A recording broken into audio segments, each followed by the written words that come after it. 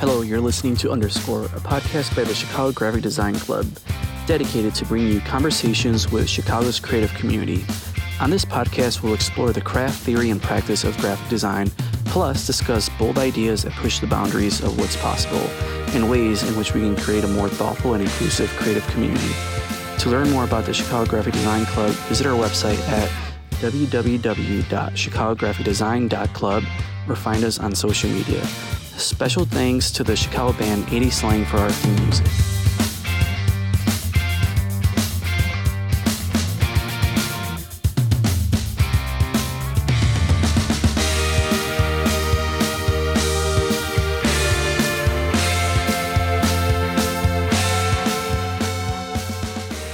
Hey everyone, my name is Christian Solorzano. I am the founder of the Chicago Graphic Design Club. And today I am pleased to be speaking with John Hatherly, a multidisciplinary designer, artist, and brand strategist that works towards building experiences that create positive cultural value in society. I've known John for about almost 2 years now. And I would say that over the past 2 years that I've known them, I've quickly considered them to be one of my really good friends, and their work is just really, really inspiring. And I'm very much looking forward to this conversation with them today.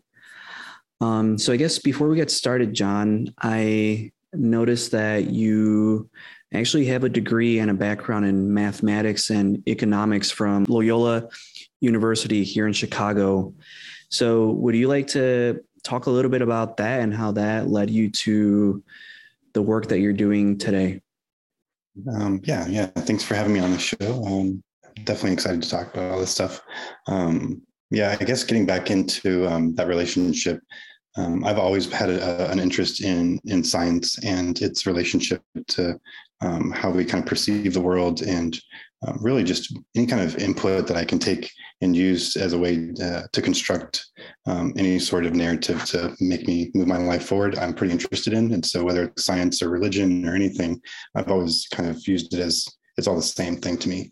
And so I was really fascinated with patterns and just thinking about how people interact in economic patterns. And so that was kind of my foray into education to begin with. Yeah. Got it. And I understand that you're not originally from Chicago. You're from Texas. Is that correct? Yeah. Well, I was originally born in South Texas in a city called Corpus Christi. It's right along the Gulf of Mexico. And so I had the opportunity to grow up along the beach and enjoy the bright 330 days of sunshine every year. Bit of a trip coming up here and getting used to the cold weather, but I love this city quite a bit. Got it. And could you tell me a little bit about just your upbringing and some of the, your past life in Texas and how you bring that into what you're doing now in Chicago? Yeah, I think I've always had a bit of whether it's a spiritual leaning or religious, I wouldn't say I really prescribe to a particular sect or anything like that, but I've always had some sort of thought that there was something bigger than me and that maybe we were all kind of connected to it. And so I think that has always been kind of a major point, a way for me to kind of figure out what my North Star is in my life is grounding it in that sort of world of intentionality. Also, just thinking about my own personal experiences, I didn't have the best childhood growing up. I lived in this place where it was essentially you had a roof over your head, electricity, or food, and you could pick two of those things, but you probably weren't going to get the third one whenever you had the other two coming at you. And so I think that just having the process and understanding that the world is a place that needs a little bit more love. And we can bring that for each other.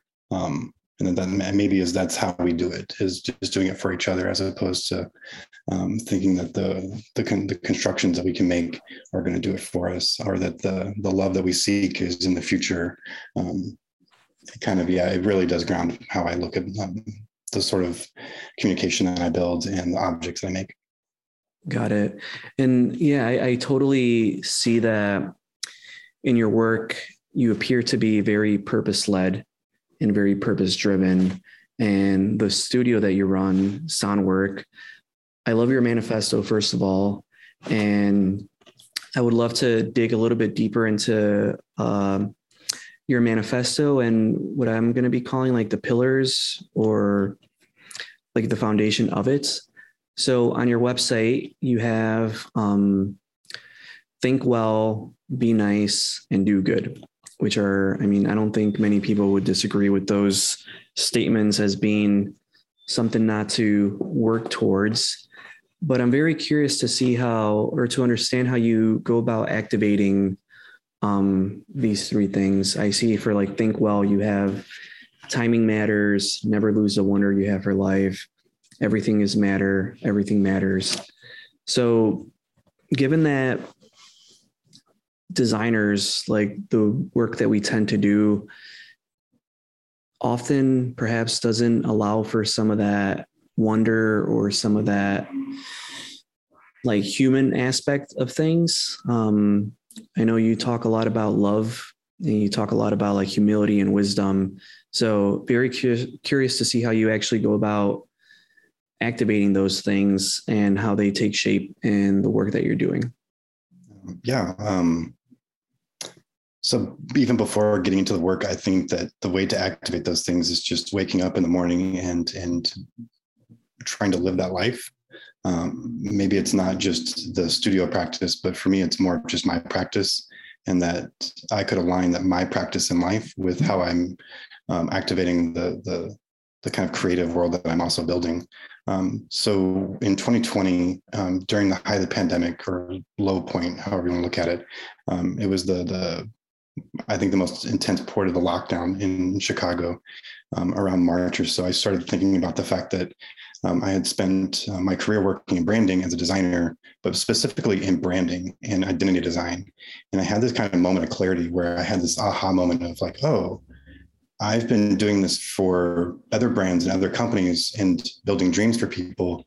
And I had never thought about actually using this particular skill set that I had built for my career for myself in a way that was very intentional and very like authentic, and not just like, oh, I'm going to build a company to sell things on Etsy, which is really cool. But that just wasn't what I was looking at the height of a lockdown, when you're really trying to judge how you should move forward in a really chaotic and kind of disturbing world. And so Soundwork was really born from this idea of grounding everything in my life to myself and making sure that I was whole first. I kind of speak to this idea of this idea that the universe is a stakeholder, but I also take that to the other end of the spectrum to understand that I'm part of that universe, and that if the work that I'm trying to create isn't whole for me, that it's not complete and it's not the kind of work that I think I want to keep doing. And so just thinking about how I activate it, it's really just the day-to-day decisions of like, is this a safe space for me to be in? Is this the kind of object that I have made that I want to make again? Can I come back to being critical about things and not being critical in a way that is scary? But can I create a space for other people to take criticism in a place that's whole? Thinking even how I take it into my day job in that world, how I try to set up critiques and think about setting up a safe space for people to really flourish in a creative world that can really, I think, be unsettling at times. If you look at mental health records for people in the creative industries, they're not good. And I think there's a lot of pressure on us to perform. And so we have to push back a little bit. Got it. Yeah. I remember from a conversation that you and I had a few months back, and something that I still come back to regularly is you were talking about some of the work that you were doing. And you said that you really try to do work that is good for you. And I think when I heard you say that, I agree with it 100%, but it's also just like such a radical thing to say, because for the most part, it seems like many of us have just been trained since our childhood to think that the work we do is always not for ourselves, but for this other thing out there. So yeah, I think I definitely see you live out your manifesto like day to day. And for the people that are listening, I would encourage you to go just check out John's work. We'll post some links on our website. But I'm very curious about, so right now you work at an agency and you're also running your own independent creative practice. I'm very eager to learn about the things that are inspiring you now, and just sort of what does John's world look like? How does your space look like? Just what are the things that cultivate this like drive in you to continue to do what you're doing? So quickly, just getting back to like 2020, I made a few pieces that I thought were impactful, but they were difficult for me to make. And I basically cried through the entire process of them. It was also just a traumatic year in general, but the pieces in general were just kind of a violent kind of idea. And I got away from that after 2020. Everything at the end of every year, I always spend time reflecting and spending, not necessarily making these resolutions, but kind of just reflecting and thinking about how to move forward. And so I'd kind of come to this space of like, okay, I really need to be very intentional about the space that I make is a very whole space for me and the people around it. And so, I think that the space that I create, it's organic, it's soft. I think about things that are going to make people feel welcome, myself included. Even thinking about getting into my kind of materiality and just the process of how I make a piece of communication. Maybe it's more analog in general because sitting at a desk is going to be ruining my back and my digestive system and the things that are getting crunched up in it. Maybe there's something to this idea that everything is connected so that my kinetic form and movement can be inspiring into the kind of work that I'm doing. And so, I guess that's where I can start that kind of conversation. Got it. And then just looking a little bit further, when you think about the design industry or the creative industry, whatever you want to call it as a whole, like what's something that you think we should be focusing more on? Are there any things that come to mind when you look at when you just look at our industry? Yeah, I think, and maybe this extends past just our industry in general, but we're kind of at the point of activation for it because we're that creative world of making the things that people are looking at. But I think about value a lot and how we objectify it. For me, this idea of objectifying value onto something that we're both kind of competing for, and this idea that there's this limited resource for something, I think that is a very dangerous idea. And our industry is at the heart of communicating things like that. And so just thinking about getting inspired by maybe people who are trying to create objects and communication around things of different value, or maybe looking at valuing just existence as value itself, whether it's a human in life or my cat or a tree or something that's less animated. I think just thinking about the sacredness of existence is really important as our designers moving forward. And I think there's some really interesting people doing that. I wouldn't necessarily call him a designer, but James Turrell and just what he does as an artist, I think is really impactful. And I think that's really interesting. Looking back in time, I think is also really important. And so like Helma Klimt is a really inspiring person to me as well. Thinking about why she was thinking about creating abstract work in itself was really impactful for the work that I do. Got it. And then I know it's very easy to just go down a rabbit hole of negativity and just pessimism and think that the world is crap and that everything is falling apart. But what are you excited about? Like, what are the things that excite you the most about the world right now? I know, even though we are living through, war and pandemics and so much inequality. How do you maintain like a sense of optimism? It's a really good question. For whatever reason, I have always been an eternally optimistic human being. But also at the same time, I've also been kind of okay with the fact that we're all kind of fucked. And I think that's where the beauty is. And that's what brings me the most joy in life, is knowing that this time that we're here is really special, that I don't think that we're going to get to do it again. And it makes me sad to think about that, but also it makes me really glad to know that I'm here having this conversation with you and getting to make objects that people look at and feel emotions for. Mm-hmm. I agree. And I would say that the work that you create definitely conveys that. And I'm looking at, so when I look at your work, I noticed that, so you create series, and could you talk a little bit more about just your thought process when you go about creating like a collection of artwork? I know one of your series you mentioned as exploring the intersection of mathematics and mindfulness, which I think is super, super interesting. I'm just very curious to hear about how you go about saying, all right, I'm going to create a new series and this is what it's going to be about. And then this is what it's going to look like. Like, just very curious to hear about your process there. Yeah. So yeah, that's kind of a whole bunch of things kind of wrapping up and whirling around and becoming something. And eventually you're like, okay, I think it's called this. But yeah, I have notes that I keep. I have a running list of notes for ideas, and that's usually like my starting place.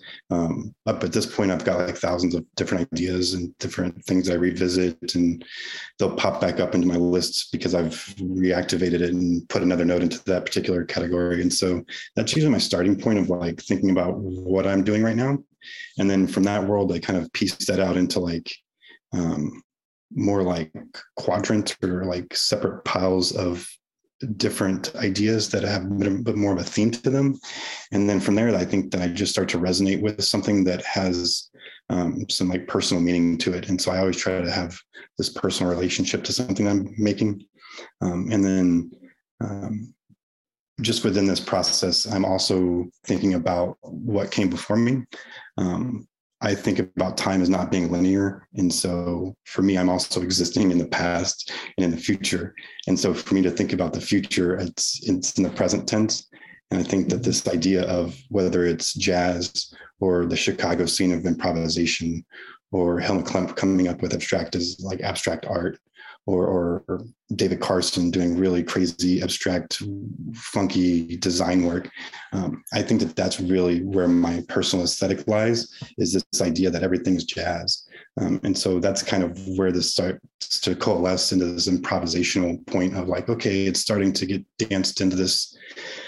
It's not fully forming into this thing I can fully see, but there is a theme around it. And so that turns into these sort of meditation sessions. And those meditation sessions are on certain ideas that I've pulled from this pile or pulled from this theme that I'm working of. And so for this particular one, it's making myself whole and finding this new path that I'm trying to live in this life. And so the theme of this particular collection of uncharted familiar, right? It's this idea that there's no new path. Everything is familiar. It's always been in existence, but maybe it's just uncharted in a different way this time. And so that was kind of where this improvisational drawings were coming from. And so I guess from that point, it's thinking about materiality and how that can connect with my audience, right? And so I love things that are softer and more organic. And so I used a lot of things like charcoal and soft pastel. And I really resonate towards using a lot of gold leaf, just also thinking about this idea of objectification of objects and ideas, and re-objectifying something away from it just being of financial value, but maybe it's the value is in the fact that it makes the space feel more whole and more friendly. Got it. Yeah. So what I'm hearing you say is that even though the work that you do, you work as an independent artist. What I'm hearing is you're also just doing a lot of collaborations with just the world and with what's in front of you. And you use the word dance, which I enjoy. And yeah, I think that's just like very beautifully put. Just the way that you embody not just what you're creating, but you embody like the moments, and then you sort of document that in some way. Yeah, I really like that. And I've noticed that through your work, like outside of the, artifacts that you're creating, you're also very keen on like wisdom and looking at figures from the past that that just have wisdom to share with us. So looking through your Instagram feed, I noticed that you're like a running theme in the type of content that you post is that you're always sharing words of wisdom from people of the past. So could you talk a little bit about those, maybe some of those people, and what draws you to the perfect quote or the perfect, I know when you mention these figures, you don't categorize them or you don't label them for what their titles were, but you refer to them as humans. And yeah, that's just very interesting how you almost like strip them of that external identity and you view them for what they are and for what we also are ourselves. And that is just human. So could you talk a little bit about that? Yeah, man, you're gonna make me cry just thinking about this. I think you did a pretty good job summing it up. So a lot of that stuff is actually me kind of just thinking about my days and interacting with my day as well. Most of the time I'll post them the day of. I have like a little posting app that will allow me to like post in the future when I need to in that kind of world and schedule that stuff. But a lot of the quote stuff, I'll just kind of execute it. I have a little system set up that I can do it so quickly. It only takes a couple of minutes. And it's usually something that like, I'm like, okay, I just kind of greet the day with this idea. And it's more of like a ritual for me as part of my practice of grounding myself back to the future. I mean, grounding myself back to the past, but also just kind of thinking about where I'm at. And, it can be anything from having a weird interaction with someone and thinking about something that would help me personally. And then I'm like, okay, well, maybe this is something someone else would need too. Or just I need to find inspiration for an idea. And this is an idea that I have. And then I'm going to like go research it. And I stumbled across something. And I'm like, oh, this was really interesting. This is going to be what I talk about today. And then for sure, this idea of stripping titles. I don't like titles. Titles aren't good for creativity. And so the more that we can strip the layers and the masks away from people, I think the better, because we all are all exactly the same little kids just struggling to find the same world. I like that. Yeah. It's hard to have a follow-up to that because I just want to take that in. But so what right now, just based off everything that you've been doing, with these episodes, with these conversations that we're having, I always appreciate when there's some sort of element, like a key takeaway or something to share with listeners that perhaps could be actionable. So if you had, I guess the question is like, what would you say is your biggest piece of advice for perhaps, a designer or a creative that perhaps might be having a hard time navigating this world? Well, just curious about what you would say, or even just what do you tell yourself? For sure. Like I didn't go to design school. I didn't get to go to school on someone else's dime or any of those sorts of things. And so I would say that however you can make your life happen, make it like that. And don't worry about it being some other version. I would say that that's extremely important, that it really is all jazz. We're all literally just making it up. And to that point, and this is my advice that I try to give everybody, including myself every day, is that you should just never lose the wonder that you have for life. Yeah, it's so improbable that we even exist in this state that I think that we should really respect that idea. Just really never lose a wonder. I like that. Yeah. And as I said, like I definitely see that being deeply ingrained into like the fabric of everything that you do. So I'm super thankful to be able to call you my friend.